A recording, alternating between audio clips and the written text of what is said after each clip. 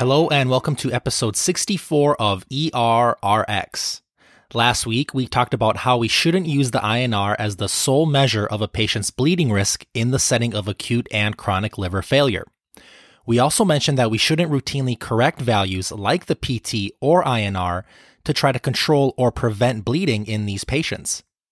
This week, we're going to look at two studies that laid out their experiences with what happens when you give 4-factor prothrombin complex concentrate, or 4-FPCC, in the setting of liver failure. 4-FPCCs, in our case I'll use Kcentra, contain non-activated vitamin K-dependent clotting factors along with anticoagulant proteins C and S. In the United States, Kcentra was approved in 2013 for the urgent reversal of bleeding in patients taking vitamin K antagonists such as warfarin. Kcentra, together with vitamin K, is recommended as a substitute for fresh frozen plasma for warfarin-associated major bleeding, given its lower risk of allergic reactions and infection, shorter preparation and infusion times, and lower infusion volumes. As we discussed in episode 63, patients with liver failure also have decreased vitamin K-dependent clotting factors, and they often present with elevated INRs, making them an attractive, although misguided target for getting Kcentra. We now know that in these patients, coagulation is a very intricate process, and that the INR does little to tell us exactly what's going on with their hemostasis. But what if you didn't know this or just didn't care? What if you saw an elevated INR in a bleeding patient with liver failure, assumed they had a higher risk of new or continued bleeding, and gave them Kcentra? Before we get to the more recent study and the topic of this week's Fresh Fruit series, let's look at an older retrospective study from 2017, where they wanted to compare patients with liver failure who got Kcentra to those without liver failure who got Kcentra. The patients got Kcentra based on the package insert dosing of 25 to 50 units per kilo if it was given to reverse bleeding, and only 500 units if it was given to non-bleeding patients as reversal prior to surgical procedures. The primary outcome was coagulopathy reversal, defined as a post-Kcentra INR of less than or equal to 1.5.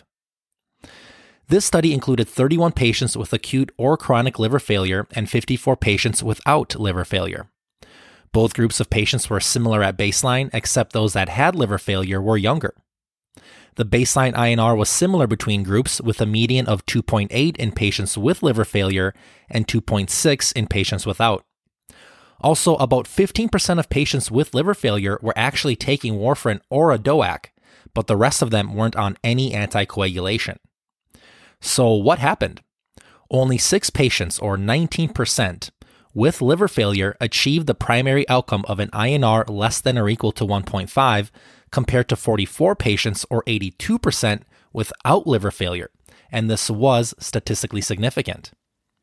In addition, post-Kcentra INR was significantly higher in patients with liver failure, with median INRs of 2 versus 1.3. This is all despite the fact that patients with liver failure received 2 to 3 times more blood products, including packed red blood cells, fresh frozen plasma, platelets, and cryoprecipitate, than did patients without liver failure. Clinically, less patients with liver failure achieved protocol-defined hemostasis as compared to those without liver failure, at 19% versus 43%. Patients with liver failure had significantly longer ICU and hospital lengths of stay. And the worst part, they had significantly higher in-hospital mortality rates, at 52% versus 18%. The good news was that safety events were rare, with only 1 patient with liver failure and 8 without developing a clot.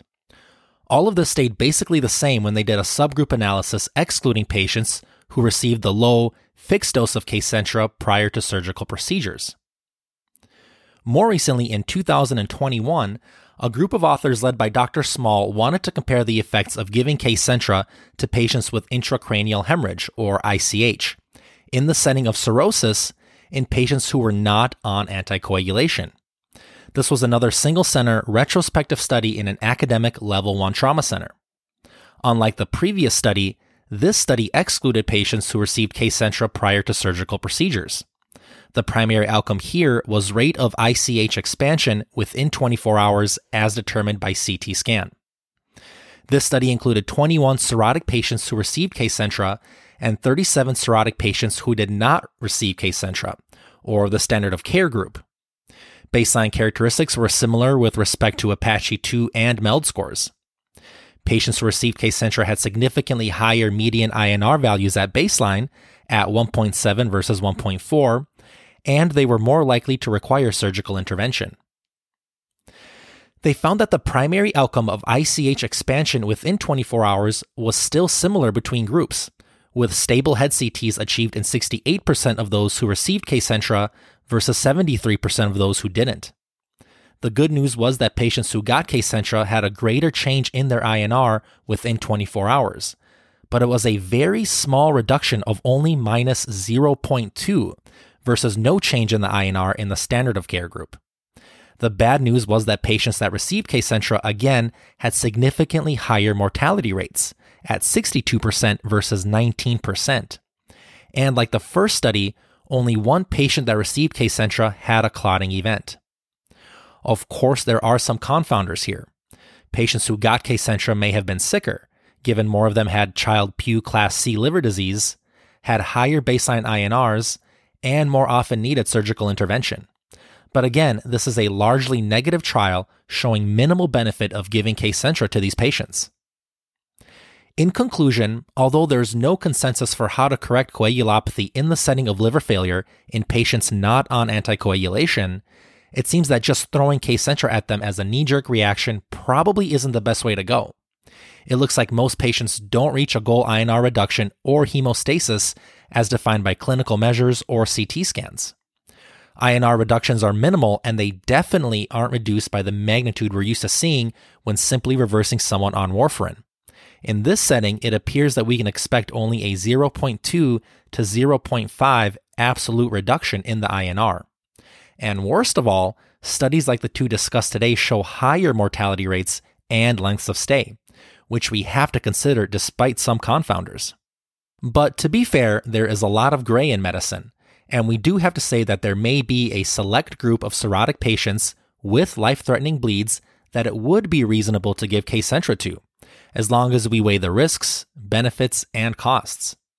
It's important to note that there are studies, mostly case reports and case series, that have shown Kcentra to be useful in this setting. And another positive, it seems that clotting events in these two studies were rare.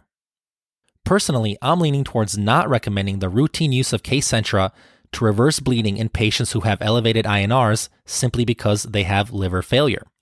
To me, the evidence just isn't there, and most of the evidence we do have tells us that Kcentra does little to the numerical value of the INR, leads to almost no clinical improvements, and comes with numerous risks and heavy costs in this patient population. As always, thank you so much for your time. Don't forget to check out the website, errxpodcast.com, where you can listen to all of the episodes, read the key points, and review my references.